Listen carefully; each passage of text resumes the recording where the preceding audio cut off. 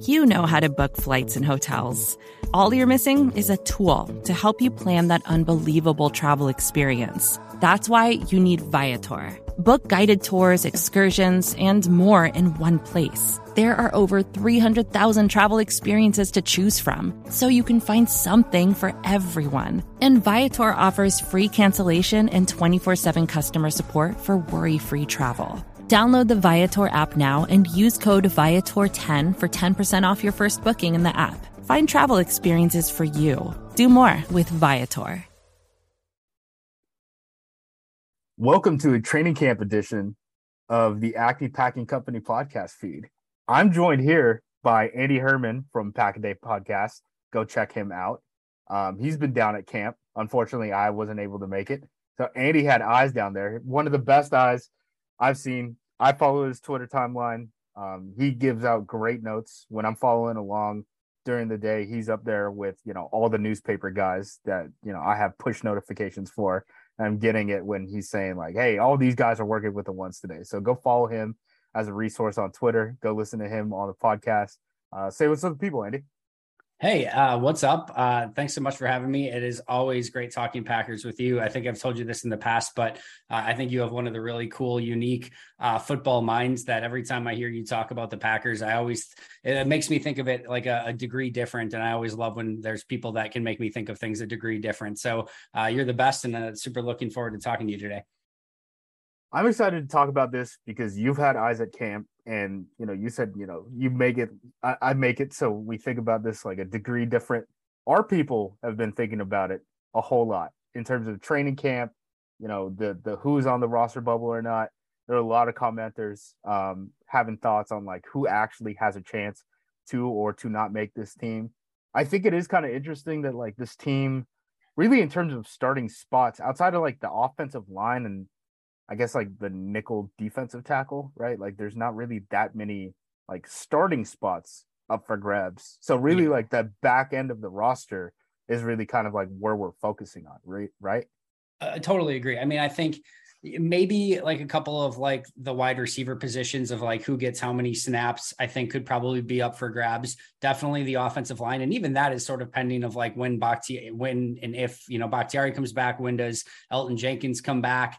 I think maybe the tight end snaps until Tonyan gets back, a little bit up for grabs. But overall, yeah, you're 100% correct. Like this is very much, we're looking at like spots 48 to 53, a lot more than we're looking at who's going to be lining up with the starters on day one. So you brought up Bakhtiari already. Boots on the ground.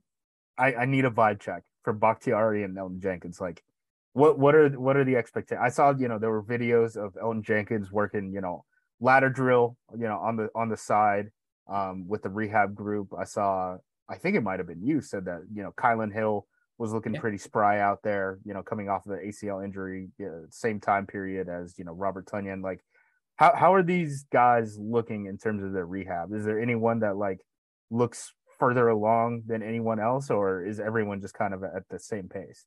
Here's what I will say. At this exact same time last year, do you know who looked really, really spry off in the rehab group? David Bakhtiari. I have no clue. And I don't think the Packers have a lot of clue at this point.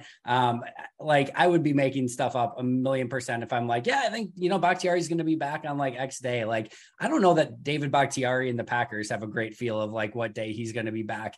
When I'm watching him go through, like he's doing pass sets, getting his knee right and kind of going through the motions of stuff. It looks like I would think it's supposed to look. Like I said with Kylan Hill, I kind of prefaced it of like, as somebody who has no medical training or any, right to even say this, basically, to the naked eye, Kylan Hill was like legit, like cutting on a dime sort of stuff. And like, that gave me a little bit more of something to be like, okay, like this guy's legitimately making like 90-degree cuts, like, on a dime. I'm like, I feel a little bit better about where he's at, but like, Tonyan looks really good. Elgton Jenkins looks really good. Brian Gutekunst has gone out of his way to say that Elgton Jenkins is ahead of schedule, which is great. So, I mean, all of these guys, Christian Watson hasn't really done much work to the side yet. Usually it's the rehab guys that get back first. Christian Watson hasn't rehabbed. Keyshawn Nixon hasn't rehabbed. Malik Taylor, I don't think has been doing much rehab to the side. Everyone else has been sort of like in and out of the rehab group, I think. So we'll see. But man, I have no idea at this point. I hope sooner rather than later, but like I said, I would be making stuff up 1,000,000% if I'm like, yeah, I think Bakhtiari will be back by X date. Let's talk about the running back unit first in terms of the units. Because I think the quarterbacks pretty cut and dry. Aaron Rodgers is going to be the starter. Jordan Love is going to be the backup. You know, they'll keep a quarterback on the practice squad. Who knows if they add another one? They keep working out quarterbacks.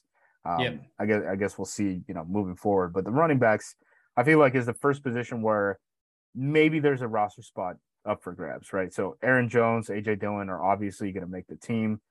Who knows about Kylan Hill, right? Like we just talked about his injury. I really like what Patrick Taylor brought to the table as, you know, a running back for last year. You know, he actually got like NFL snaps, you know, at the end of the season, and he looked like he belonged in the NFL. Like you usually just don't move away from a guy like that. He can play special teams too, which is always nice. Tyler Goodson was a guy that everyone seemed to be really excited about. You know, obviously Packerland, they're watching a bunch of Big Ten West games, and they obviously saw, you know, Goodson make some impact for the Hawkeyes over the last couple seasons. You know, the immediate response when he signed with the Packers was like everyone's saying, like, I can't believe that guy wasn't drafted, right? So like they're fairly high expectations for, you know, an undrafted rookie, whatever that means. Pass catcher out of the backfield is kind of like the selling point on him. Have you seen, you know, obviously, you know, most people are watching the ones and stuff like that, but like when the twos are going, like, is there any difference between like Taylor and Goodson? Is anyone getting more snaps than the other at this point? I know Taylor just went on DNP for the first time, you know, this practice we're recording it Wednesday, August the 3rd. He might be back by the 4th, who knows? But he was not practicing today. So yeah, he didn't practice on Wednesday. There's a clear cut, I think, like you mentioned, AJ Dillon and Aaron Jones are going to be the 1 and 2, get a lot of playing time. I think if everyone's healthy, Kylan Hill is the clear cut number 3. And then it's sort of everyone that's battling for that number 4, with Hill being on the PUP list. I think there's a decent chance he still starts the season on the PUP list. And then they sort of make that decision as time goes on, which could open up a number 3 spot between Taylor, Goodson, and Baylor. It hasn't seemed like there's been a favorite of the group. It seems like they're rotating pretty regularly, and all of them bring something, you know, very different to the table. I'm with you. I really like Patrick Taylor. Anyone who's listened to me before knows that, like, I think he's super underrated. He is a big dude. He catches the ball incredibly, you know, clean. Had there not been a AJ Dillon on the roster, everyone would be looking at Patrick Taylor and being like, holy cow, that is a big freaking dude. Just so happens that they have a, you know, AJ Dillon that's just an absolute beast on the roster. So nobody really looks at Patrick Taylor. He hasn't, that said, he has not done almost anything in camp so far, has struggled to get any momentum going. You know, a lot of that when you're rotating in with the 2s and the 3s, it's tough to really kind of get that. But I'm with you. I thought he played really well a season ago, played some on teams, and we'll see if he can kind of win that spot. I feel like Tyler Goodson is maybe not the best, but I think he brings a unique skill set to the table. He's a very, very clean catcher out of the backfield. You can just tell it comes very naturally to him. He has the best burst of the 3 by far. I feel like he's the best vision and cut guy of the 3, where like you will see him see a hole, cut on a dime, get upfield, like just perfect system fit, right? And then BJ Baylor runs behind his pads really well. He had a couple runs this week where he set up the defenders really, really well and then cut to the outside and was able to get a bigger gain out of it. But more importantly, showed up twice in pass pro drills yesterday, really impressively. Blitz comes up the middle and he just stones his guy, which of course we know is like that number 3 back can be really important. If you want to try to get on the field, you better be able to pass protect, especially for Aaron Rodgers. So I think all of them bring something different to the table. I'd be interested in your thoughts on this, Justice, because I've sort of pitched this to a couple different people. I've pitched this on the podcast as well. If Kylan Hill starts on the PUP list, and we know like they could potentially keep 7 wide receivers, they could want to keep extra linebackers. There's a couple positions that you start getting pretty heavy pretty quick.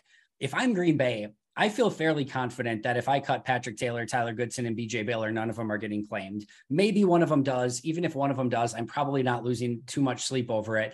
But I probably feel pretty good that I can get all 3 back on my practice squad. And if that's the case, I don't necessarily hate going with Dillon and Jones as your 2 running backs to free up an extra spot, knowing that you can elevate a guy up from the practice squad 3 weeks. That gives you 9 weeks of elevations with 3 guys on your practice squad, and probably Kylan Hill's back before that, and you add him on the 53 as soon as he's healthy. So I think Brian Gutekunst maybe could get creative there, but otherwise it's just sort of like an eye of the beholder of like what type of flavor they want as that number 3 back. Yeah, that's actually an interesting perspective. Like I hadn't thought about that as like kind of rotating those running backs as elevation guys until Kylan Hill comes back. You know, they did that with wide receiver. They've done that with, you know, offensive line frequently, and the COVID era rules are going to stay, which is basically, what is it? You can elevate what, 2 or 3 guys from. It's 2 or 3. I don't know off the top of my head, but you can elevate them for up to 3 weeks. So yeah. You got 3 running backs, you got 9 weeks covered, and you would think Kylan Hill would by far be back by then. The one tough sell, I'm just thinking from like, I know from like an agent's perspective, like the Patrick Taylor thing, that might be a tougher sell to get him back onto the practice squad. Just because once a guy gets burned with the team and then he gets released, it kind of gets looked at as like, well, he got a shot with this coaching staff. They didn't like him enough. Let's see if we can get him a look with someone else. Like often when guys get released and you see them sign with a veteran who's played for a team and he signs with another practice squad, it's not because he didn't get an offer to be on the practice squad with his original team. It's just like it's kind of taking a long look and being like, we need to change kind of our perspective. The other thing I would say too is, I know we have expanded practice squads, but you know, with injuries and everything else, like the practice squads are there to be kind of like tackling dummies for the team. I don't know if you have the numbers to keep, you know, three on the team. That's the only thing I would say.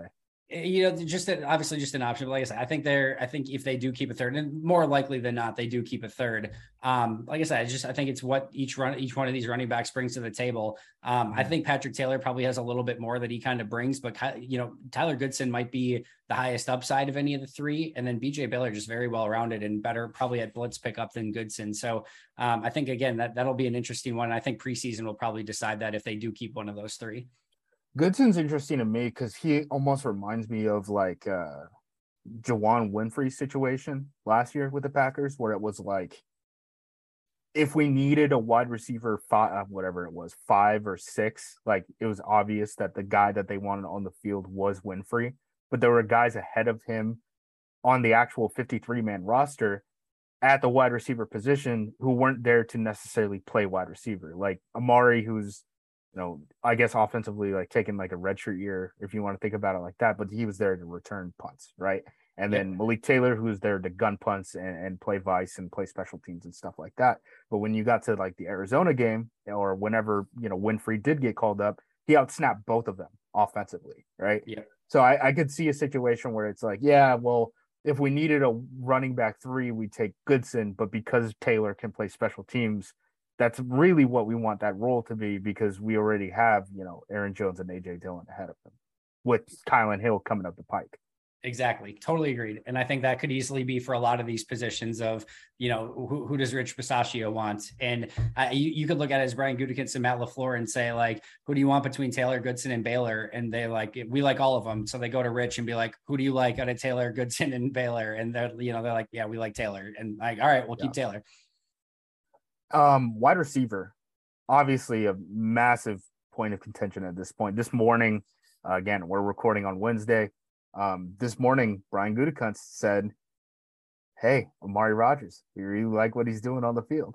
And that seems very counterintuitive to kind of all the snap breakdowns we've really seen from camp. It doesn't seem like Amari's really working with the ones nearly as much as even guys like Juwann Winfree on the offensive side.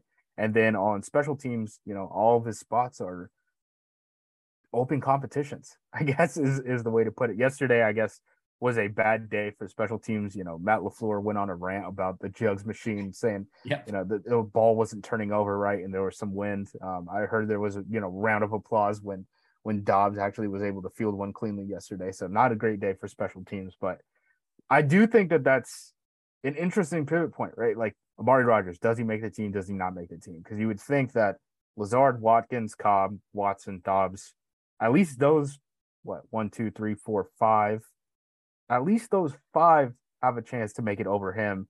And that's not including kind of like special teams impact, right? Because, a guy like Malik Taylor made the roster being a special team guy. Danny Davis has gotten some shots returning punts. Samori Toure was a guy who was drafted in the 7th round. Juwann Winfree was already ahead of Amari Rodgers in terms of snaps last season on the offensive side of the ball, and he's getting reps with the ones right now. So what's like the temperature check on Amari Rodgers is like roster status? Because it feels like we're getting like two different influences at this point. Like Goot seems to want him. The coaches seem to be playing everyone ahead of him. Yeah, and there could just be a disconnect there. Sometimes, scouting guys like their guys, and sometimes coaches just like their guys, and there could just be a legitimate disconnect between the two. I'm under the feel that Amari will be a lock for this roster. I will say that this is you can never totally trust a GM, because this could be yeah, we love Amari, come trade for him right now. We would gladly take a 5th round pick for him so that we can free roster spots for Winfree and Toure. Right. So yeah, of course he's always going to want to, pitch his guys as amazing, just to always, build strength in them. And again, hopefully other teams come calling.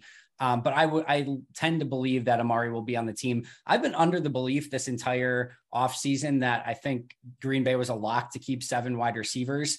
I'm not quite there anymore. I do think Cobb, Lazard, Watkins, Watson, Dobbs, and Amari are the top 6. And then I do think number 7 could come down to sort of special teams. And if they want, sort of that specialist on the team, I basically view this as they're going to keep 6 receivers, and Randall Cobb is Aaron Rodgers' friend. And he just happens to be a wide receiver, and he's locked into a roster spot. And that doesn't mean that he's not going to play. I think that he will. But that's kind of how I've looked at it. But right now, Samori Toure hasn't done anything during camp, and that could turn around at any given time. And if he has a good preseason, all of a sudden, he would be my bet to make the 7.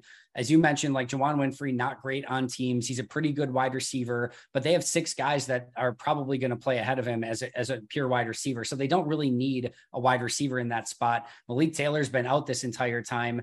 He's probably the best special teams guy of the remaining of probably any of them, right? So they could just keep him as a special teams guy as the 7, but he hasn't played, and it just seems like he's probably behind the 8 ball at this point to make the team. I think Danny Davis is probably a lock to make the practice squad, and maybe Mitchell or Hyman can crack a practice squad at best. But for the whole time, I've thought 7. Now I'm thinking maybe they could just go 6 and try to get, Toure and maybe even, Malik Taylor, Juwann Winfree back on the practice squad. But otherwise, to me, that 7 spot is between Toure, maybe Malik, and probably Winfree. Yeah.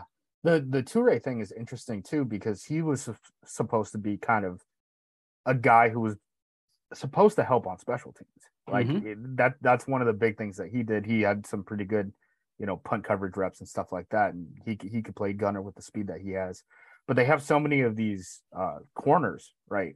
Corners that are, the 4th, 5th, 6th guys, even Gafford, who switched over from wide receiver back to cornerback, who are making impacts there. That Toure is not even getting snaps, it seems like, from what I've been able to gather, with the ones on special teams. And that's where it's oh, okay, he's behind the 8 ball then. Yeah, I think pretty far behind.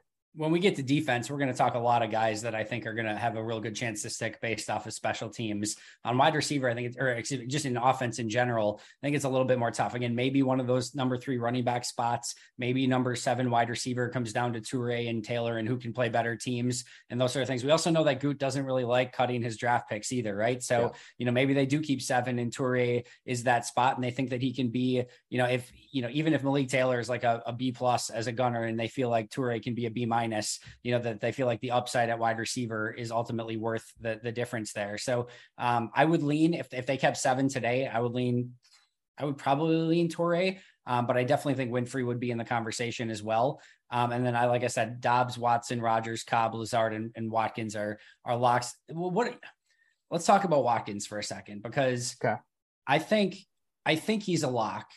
And we've heard both LaFleur and Rodgers talk very clearly about we have a very big role for him lined up in the offense. It seems like Rodgers is very, excited about the idea of playing with Sammy Watkins.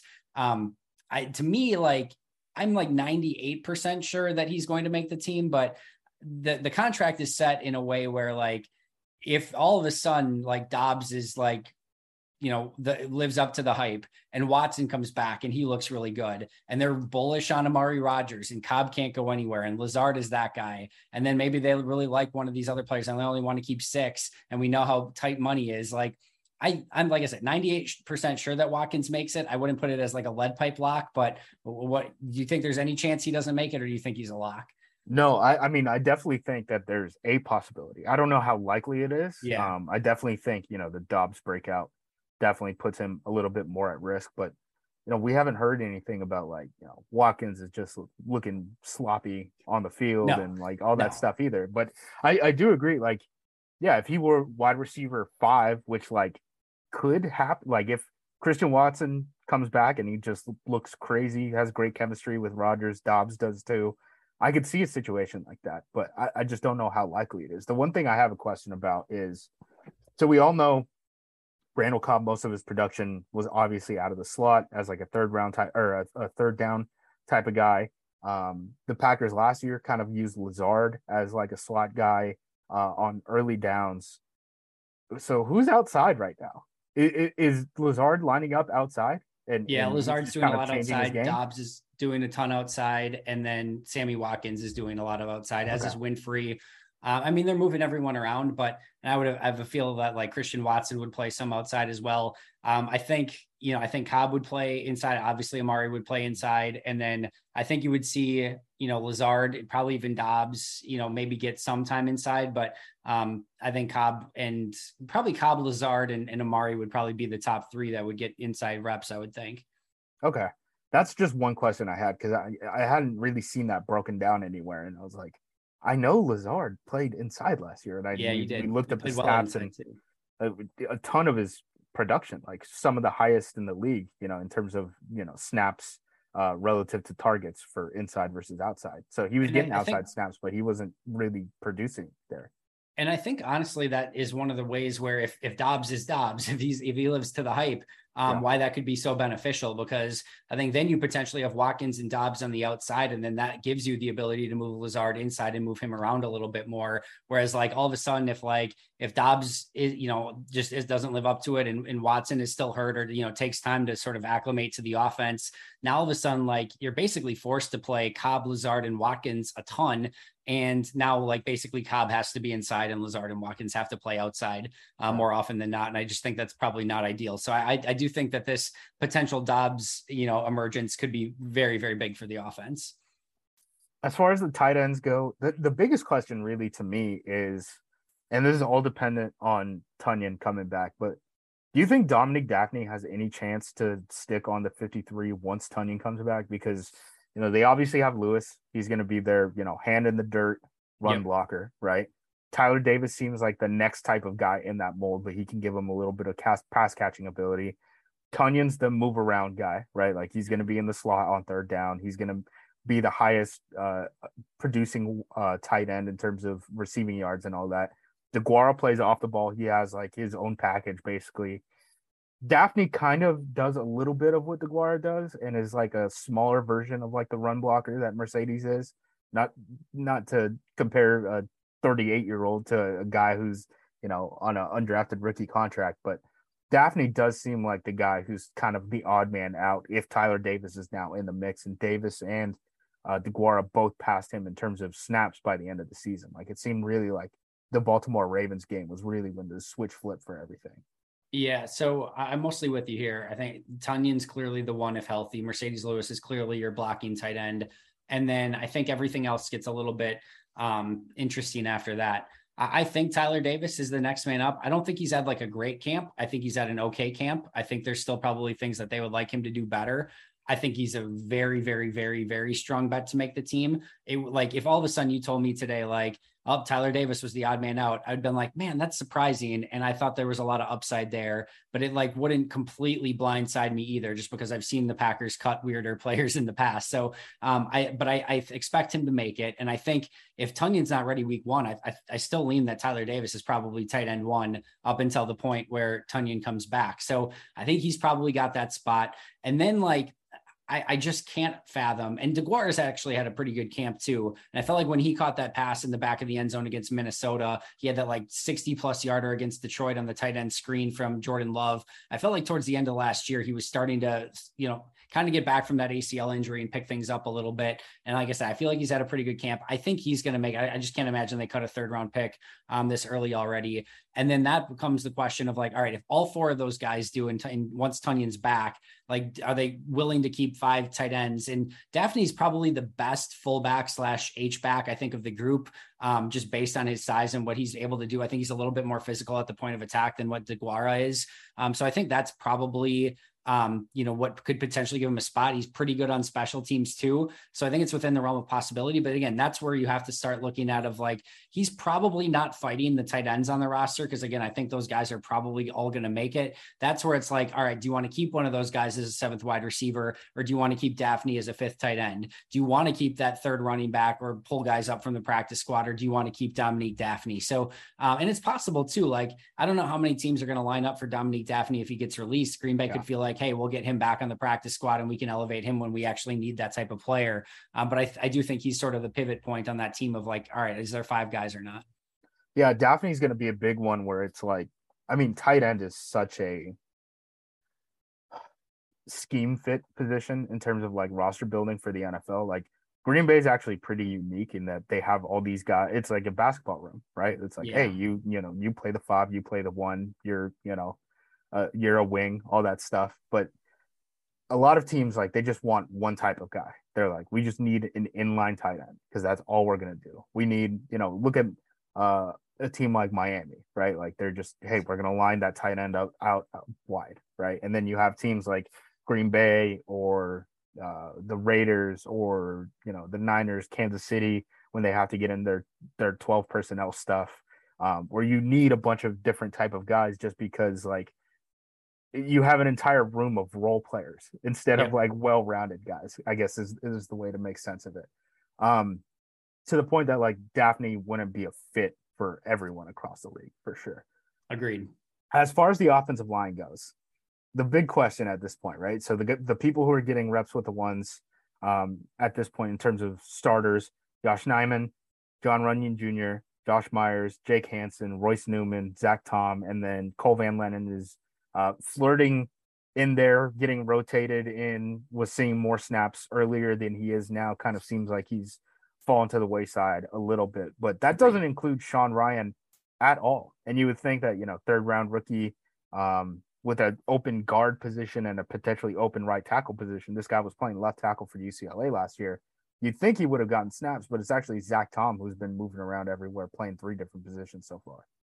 Yeah, no, that's 100% accurate. I keep waiting for Ryan to maybe get a shot with the ones just to start to see what he can do, because let's just be real. The line without Jenkins and Bakhtiari has not looked good so far. And I think those offensive tackle positions, they're really going to have to figure out. I think Nijman and maybe even Zach Tom, I think, could fill in for a little bit. Ideally, if maybe there's only one of them in there, but like when you start having 2 guys on your tackles that are a little bit more question marks, it's just like, I've talked about this with a couple of people in the past, but like, I always view a top 5 of your offensive line like a top 5 rotation in baseball, right? Like, you need your ace and you need your number 2 to like go every 5 days and pitch really, really well. And with Bakhtiari and Jenkins, you had your 2 top line guys that like play in and play out. You knew they were just going to play really, really well, and you didn't have to worry about them. And then like 3, 4, 5, you can get around, a little bit more with mixing and matching some guys if you need be. But like all of a sudden you go from Bakhtiari and Jenkins as your 1 and 2 to like what, Jon Runyan Jr. and Josh Myers as your 1 and 2. Yeah. And it's just a totally different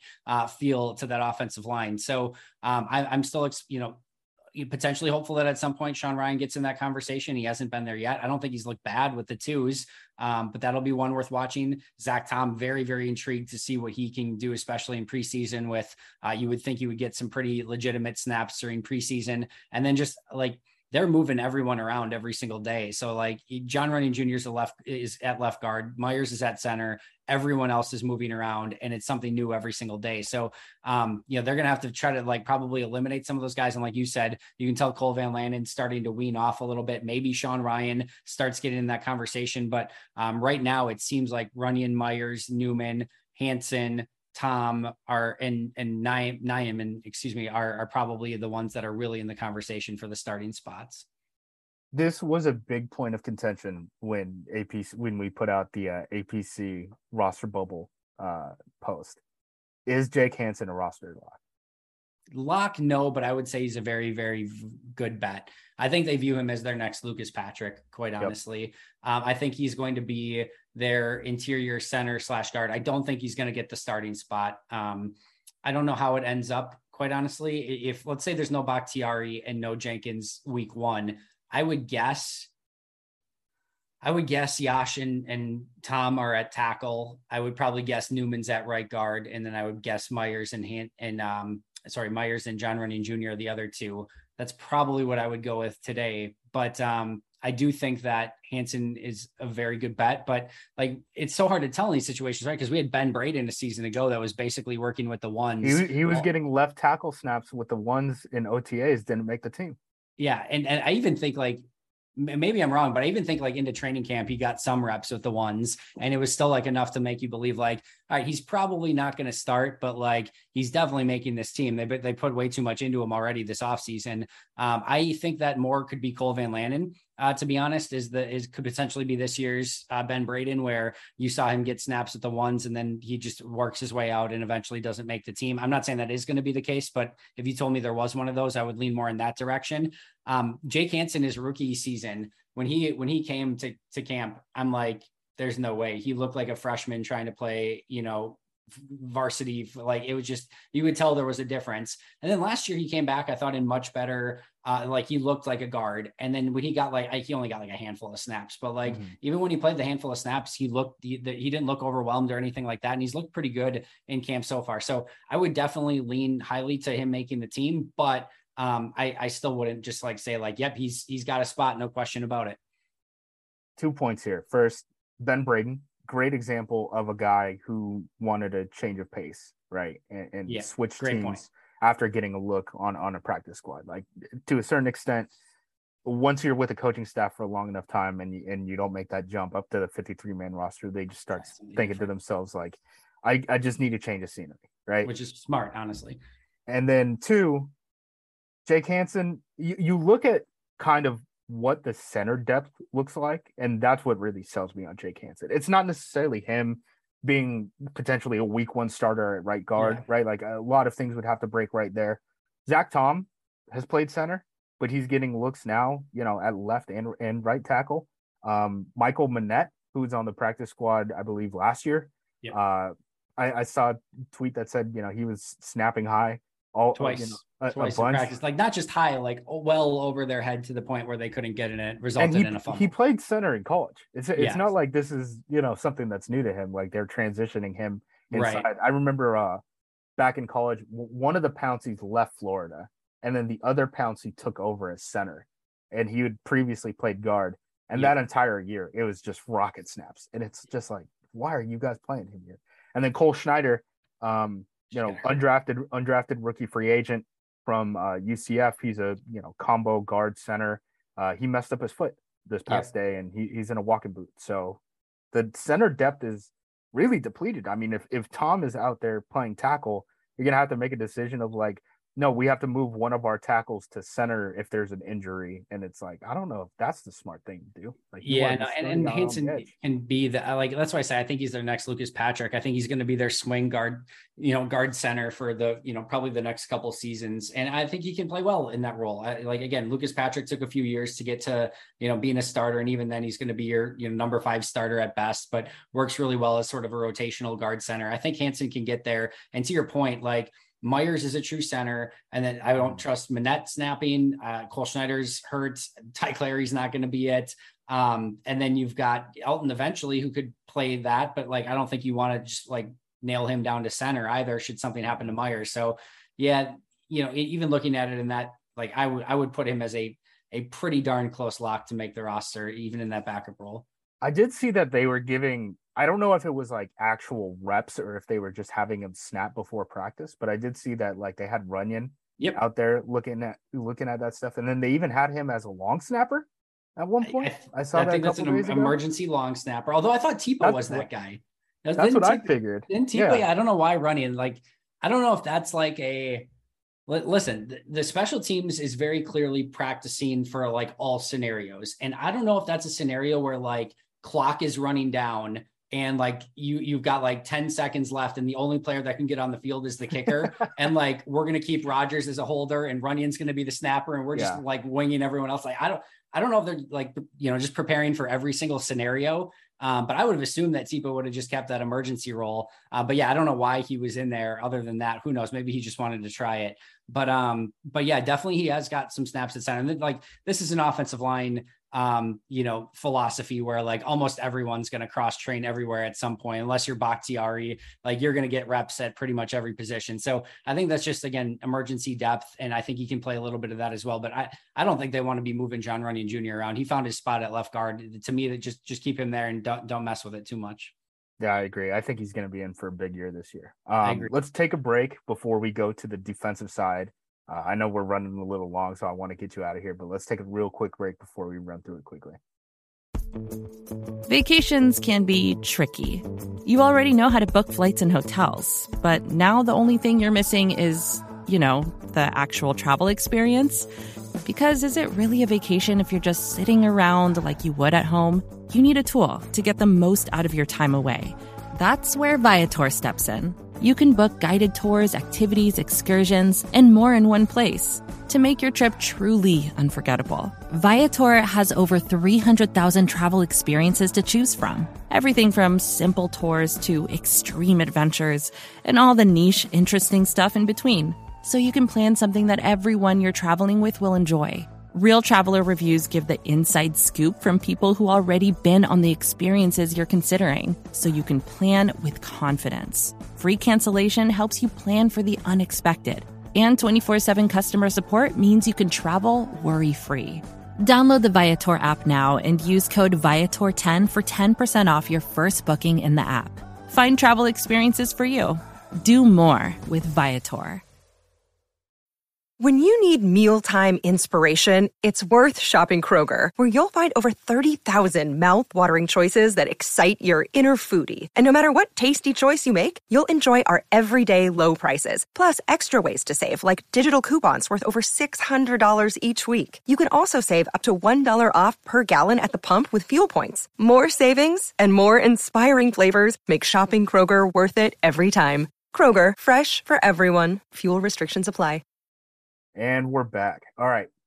So on the defensive side, this is where I think some of this becomes a little bit more interesting. On the offensive side, I think there are fewer people who have a legitimate chance to make the roster. I guess it's like there are more people who are roster locks on the offensive side than the defensive side. But the net on the defensive side is just so much wider because of that. And because generally outside of a few positions, I think they have a lot more depth. So like on the defensive line, it seems like the clear locks, Kenny Clark, Dean Lowry, Jerron Reed, TJ Slaton are working with the ones, Devontae Wyatt at times working with the ones, sometimes working with the twos. My big question is like, do they keep a sixth? Because the big question, I guess, is like Heflin, the kid that they drafted out of Miami in the 7th round, I forget his name. I didn't like Jonathan Ford. I did not like his film very much, so I didn't even write him up on the site, as we were going through the summer, because I didn't know what to write other than like, I don't know, he's big. I don't think he's good, but he's big. Do you think there's any chance that like a 6th defensive lineman makes it? Because 5 seems like a low number, but they've kept a low number before. To be fair, I haven't gone through like the roster gymnastics yet of like, all right, what happens? Like, where do I have to skim elsewhere if I can't keep a 6th defensive lineman? So with that in mind, I have sort of Jonathan Ford penciled in as the 6th defensive lineman. He's made a couple flash plays that just give me the feel of like, they're going to like his body type and like his size and his strength and the fact that he's flashed into the backfield a couple of times. And I think he could play 10 snaps a game in a rotational defensive line role, and you could actually get something out of him in that position. And I think ultimately, I know they've got a good line ahead of him, but I think that could have value. Also, I feel like Heflin's had a better camp than he had a season ago, and he made the roster a season ago. Nice. That's good to hear. I think those are the two that are battling for the 6. I think there's a world in which they go with just 5. But to me, I would lean towards them keeping Jonathan Ford and trying to get Heflin back on the practice squad if I were betting today. I think that's the way I would go, but 5 isn't out of the realm of possibility either. And this is going to be big for those defensive linemen too, because I mean, it's so hard before the pads come on to be able to tell like what these guys have. Like, and that's going to be in the preseason coming up. The funny thing of Jonathan Ford, I'm sure you probably caught this as well, but I was shocked at this, 330 pound, whatever defensive lineman. And they didn't use him in goal line defense or in short yardage defense. Like they didn't trust this big man, like to be on there. Like to your point of like him not having good college tape, like here's this mammoth human being and they just didn't trust him on goal line situations. Like it was crazy, but I've been relatively impressed so far with what he's actually done in camp. Yeah. And they have found a way to develop some of these guys who just, they're high weight speed guys. Like it's just their body. Like you pointed out, Jake Hansen. Like when Jake Hansen was, I'm an Oregon Ducks fan. When Jake Hansen was drafted, I was like, really? That guy? He's an NFL draft pick? That's kind of surprising. You know, looking at that entire offensive line that Cristobal had built up and stuff. So maybe he needs a year or something before he gets on the field, but I guess we'll see. As far as the edge rushers go, Rashawn Gary, Preston Smith, obviously, roster locks will start. Seems like a big mix of names after that. It seems like Ladarius Hamilton, Tipa Nalia are getting reps with the ones, Kingsley and Igbare, who I believe, what is he? He goes by like KJ or something. Really? I didn't even hear this. I don't know. He doesn't go by Kingsley for some reason. Okay. But they're getting reps, or he's getting rotated in with the ones, and then obviously Randy Ramsey just returned from that ankle injury. Have you been able to get a look on like what those guys off the bench are going to be able to do? Because that's really my biggest worry for the team. I think the weakest spot in terms of the depth, where it's like one injury goes down, someone has to come in and be a 16, 17 now game starter. The worst point for that injury to happen is the edge rushing position to me. Yeah, offensive line is probably my 1A concern with Bakhtiari and Jenkins right now. I think they have a potential answer to that, right? Like if Bakhtiari and Jenkins just come back healthy, you're clear. Like they got 10 guys. When your 10th guy is Sean Ryan, you're like, okay, we have NFL bodies at least. Yeah, so you like all of a sudden that goes from like a real question mark to a strength, like in a second, if those two guys become healthy. So they have potential answers to that concern on the roster. At edge rusher, man, if like Rashawn Gary would go down for any extended period of time, I just don't know how they make up for that loss on defense, because like all of these guys, if like you told me they were the 5th edge rusher, I'd be like, yeah, okay, develop this guy as a 5th. Like as a 3 or a 4, I have question marks. Personally, I think this is going to be Ladarius, Tipa, and Inigbare as your 3, 4, and 5.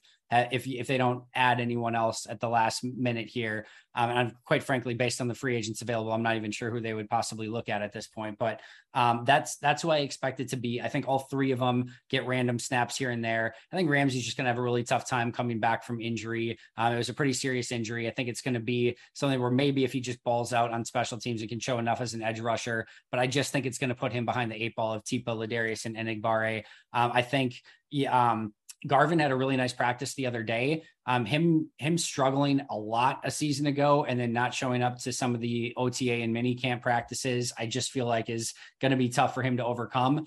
So I'm leaning Tipa, Kingsley, and Ladarius here. Ladarius and Tipa had a really, really nice day the other day. I think Kingsley's going to take a year, to be honest. And maybe once the pads come on and preseason starts, maybe he starts showing out a little bit more. He did get his first reps with that second group. And he has gotten a couple of reps with some ones. But I just think it's going to take a little time for Kingsley. Such a weird position, because I would have thought, Tipa, after the Niners game in the playoffs, where they weren't even really running at him, but I thought that they could have, based off of kind of like his play strength. I mean, he's listed at 230. And then once you started seeing him playing through the wear and tear of an NFL season, it was like, he's getting his butt kicked. And I would have thought he wouldn't have been able to make the roster, at the start of this offseason. I would have said, they'll do something where they have enough edge rush depth, and he might be the next starter. He might be the 3. He might be the next guy up. There was a really fun battle between who the heck was it? It was Caleb Jones, the 7'7", the big old guy. Yeah, Caleb Jones versus Tipa Nalia, the biggest offensive tackle in football versus like the smallest outside linebacker in football. Hey, Tipa bested him like a couple times. So like the small undersized linebacker beat the tall oversized offensive tackle, but the juxtaposition between the two was really fun. The Ramsey question That's the one where I'm like, I wish I was at practice to be able to see what Ramsey looks like. Just because it's such a serious injury. I mean, it was, what was it, 2 ligaments and a bone in his ankle, and it took a full year to recover. I mean, he started the training camp on the PUP, and he got pulled off. So that's the one where I'm like, I really wish I could see what your athleticism looks like, because if you can contribute on special teams, that's not necessarily something that like all these edge rushers can do. Yeah, no, I agree. I watched a couple of his defensive reps, and you could, like, he's just working the rust off right now, right? Like, he just got stonewalled a couple times. And like I said, I just think it's going to be a tough hill for him to climb. I'm not saying he can't do it. And special teams is sort of his ace in the hole if he can do that really well. But he's going to have to excel at that and show at least a little bit as an edge rusher, I think, if he wants to make the team. I just think Hamilton, Tipa, Kingsley, even though that I don't know how high the upside is for those guys, I just think it's probably higher than Ramsey right now.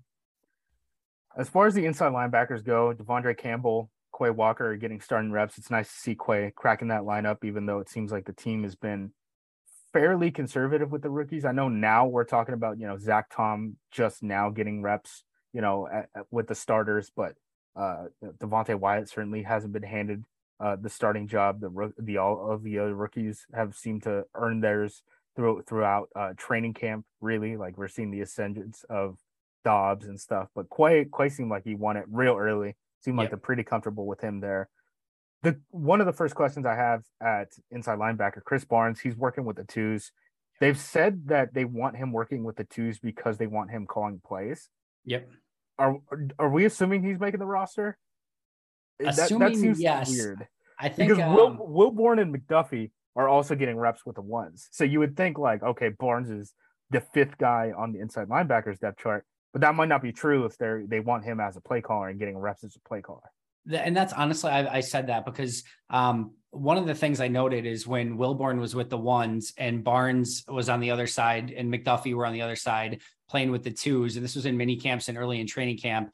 One of the things that I wondered out loud, and I talked about it on Pack-A-Day, was like, I think there's a real legitimate possibility that starting with the twos is better than being a backup with the ones, meaning that like, yeah, you get reps with the ones, but you're only going to get like 3 or 4 snaps as you rotate in a couple times. Whereas Chris Barnes is down on the other side, calling play after play after play, getting everyone organized, and actually playing every snap with the twos on defense. So I do think there's a world where, it probably is better in that situation to play with the twos than it is with the ones, just because you're not getting as much run.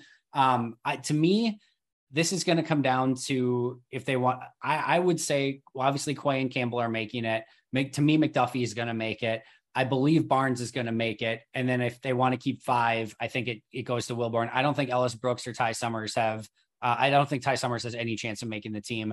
There's always like a random player that just like, how the heck did he make the team? And like, maybe like an Ellis Brooks or a, Chauncey Manak or somebody like that can all of a sudden come out of nowhere and make a team. And Manak's an outside linebacker, but maybe somebody like that can all of a sudden like make it out of nowhere. But unless that happens with Brooks, I think this is going to be the 4 that we mentioned, maybe Wilborn at 5. And I don't think anyone else is really in the conversation. It's weird because they've had so much turnover on special teams, right? They lost so many guys in free agency, but Ty Summers is there. He's played a bunch of special teams reps for the last 3 years, and it seems like they've just given up on him completely. And I don't necessarily disagree with that. I'm just kind of surprised that they were actually willing to elevate a guy like a Ray Wilborn to practice with the ones on the defensive side and actually give him special teams reps with the quote unquote starting guys, as we're talking August 3rd. But it seems like if they're going to make another roster move, like, it's probably Summers. Like, cut him. Like, he's on the last year of his rookie contract, right? He's not going to stick on the practice squad because he's already been on your active roster for 3 years. He can't really play defense, and if you're not going to use him on special teams, what's the point? So, I feel like he's like the 90. In terms of like making the roster, it feels like he's like the 90th guy. Yeah, no, maybe the most shocking player, if you told me he made the 53 right now, it might be Ty Summers. Like, that would be. There's probably a couple other ones, but he'd be down there of the last people on the roster that I expect to make it. And I'm a huge believer, and we could probably talk about this too, but like, to me, you are valuable until you prove that you don't have value. And Ty Summers has gotten plenty looks on defense. He's gotten plenty of looks on special teams. And like, he's just proven like he can't really hang with either. If he's like your emergency guy at either, fine, but like, why are you keeping that guy around in his 4th season? There's no ceiling. Like, he hasn't been able to hang at linebacker or in special teams. Like, at that point, you move on and you hope that one of your younger guys like takes the opportunity and runs with it. And even then, I don't even know if you want to play him defensively. Yeah, even if there is injuries, like, you could probably, there's other guys on the roster you'd want there. It's you deal with multiple injuries, and then on special teams, maybe you want him to come in because of he's a big old linebacker who can run a little bit in a straight line, right? That's his selling point. Totally agree. At cornerback, seems like let me describe the room, and you tell me if that makes sense, because this is how it's come across to me from the reports.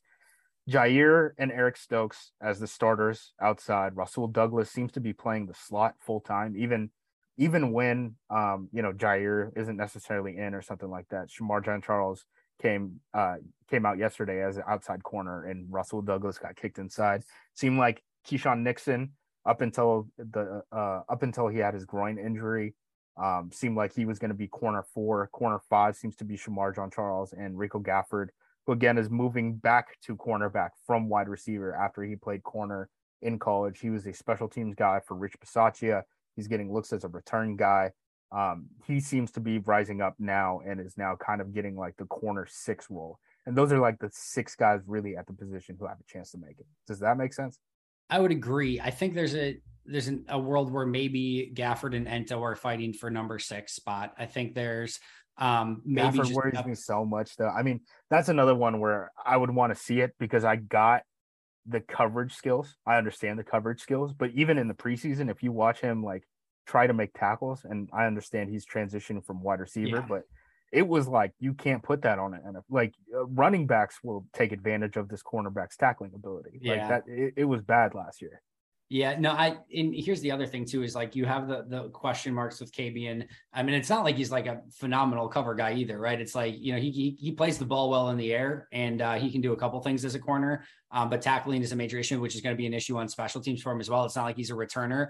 Like Rico Gafford, and I've mentioned this multiple times in the past, like, if you told me he ended up as like cornerback 5 on game day with playing gunner, playing jammer, playing kick returner, and maybe even had like a package like that, they fake jet sweeps to him as a wide receiver, or at least as like a very emergency wide receiver. Like, the more you can do on a 48 game day roster, the better, right? And to me, if like Rico Gafford's like your 6th corner, and he can do all of that and be active on game day and provide all of that for you, plus he's probably the field goal block guy on the edge because of his speed, like he's just going to bring a lot to the table. I would put him as the favorite to win number 6. I think Ento would have to have a pretty darn amazing remainder of camp in order to get in that conversation. Yeah, and Gafford was a 4.2 guy coming out, and he seems to have all that speed. It's very apparent very quickly that he has all that speed. At safety, Adrian Amos, Darnell Savage, obviously going to be the starters. It seemed like Sean Davis was running away with the 3rd safety reps early on in camp, but now Vernon Scott is getting some looks. They signed Dallin Levitt, who played special teams for Bisaccia too. Seems like he's going to be pushing for a spot on the roster. And then Tariq Carpenter, who's that combo safety inside linebacker, more of an athlete, like an idea than a real player at this point. But again, Jake Hansen is now being looked at as a starting right guard. So maybe down the line, he ends up becoming something, was a draft pick, all that. What do you make of the safety room after the top 2? Because Amos and Savage obviously are locks, but then this is another position almost like edge rusher where it's like, ooh, if there's an injury here, this could spiral out of control pretty quickly. Yeah, if you told me any of the next 5 made the team, I wouldn't be shocked. I think they probably keep 5 safeties, which means 2 of these guys get cut, and you could probably go in almost any direction. And I wouldn't be like, that there's no way that happens. I think Sean Davis and Dallin Levitt are probably the 2 most likely to make the team. I don't think Levitt's going anywhere. I watched him in coverage the other day, and it was one of the worst things I've ever witnessed in my life. I don't think that he is going anywhere. Like, I think he's going to be their core special teamer.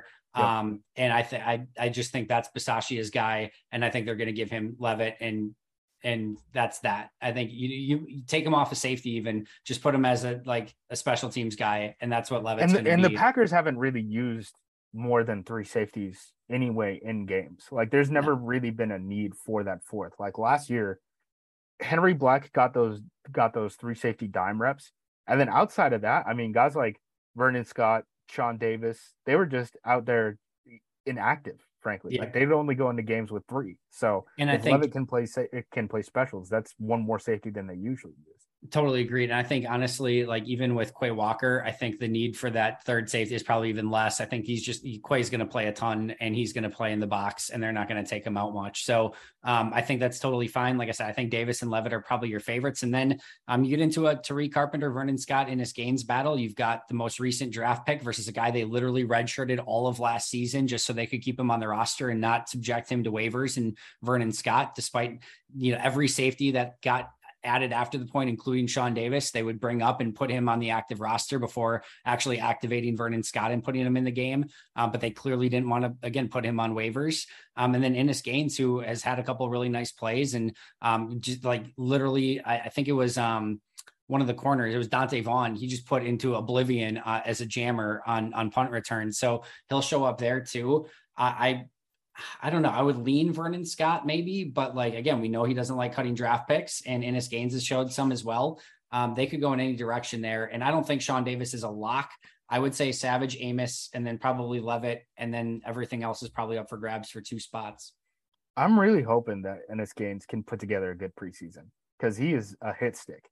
I kind of thought that he had a chance to make the roster last season. Even as a call-up, I was kind of surprised that they were bringing in guys like Sean Davis and stuff like that instead of just calling up a guy like Innis Gaines. But for whatever reason, they just wanted to stash him on the practice squad. I'm hoping he can make the team because he's a fun player. The two that I think have the highest upside here are Davis and Gaines. Those two to me, like I see something in both of them where I'm like, okay, if everything hits just right, like they actually might have something here where like, you don't have to squint too hard to be like, I can sort of see potential starter ability down the road. If again, just a couple things go right.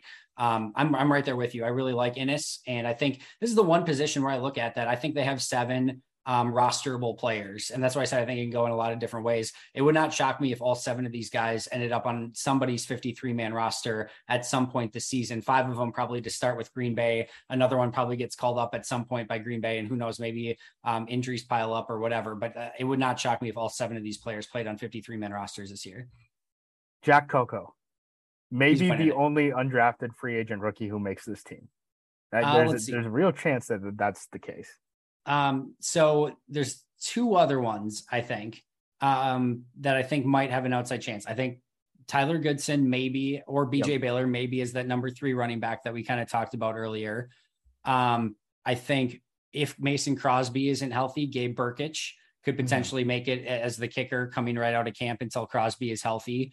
And then I think Jack Coco is the most likely to actually win that long snapper job and be the undrafted free agent that makes the team. Yeah, so he's just getting snaps with the ones over Wordle just every day, day in, day out.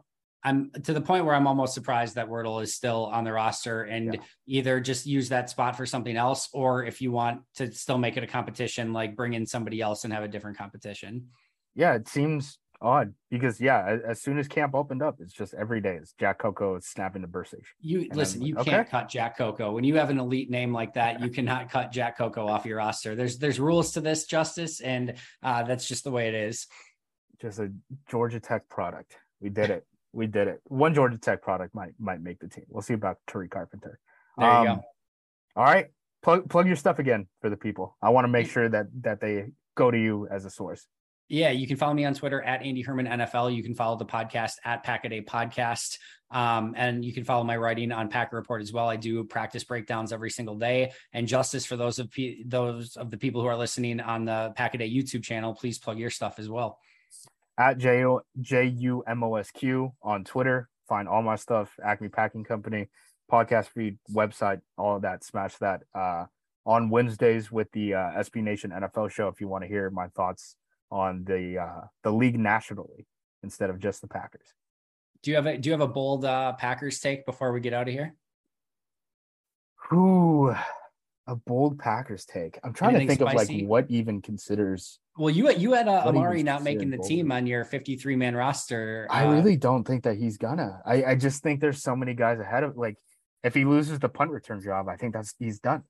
I think really in terms of the numbers at wide receiver, like that's just how it's going to shape up. And maybe he does end up winning the punt return job, but with the way people are talking about Dobbs and Watson's going to come back at some point, like get the hand of ball, get the ball in Dobbs's hands. Like what was his first snap at the college level was like a 70-yard punt return touchdown. I think like, 80-yard. I think 80-yard punt return for a touchdown. Yeah. Have him do that.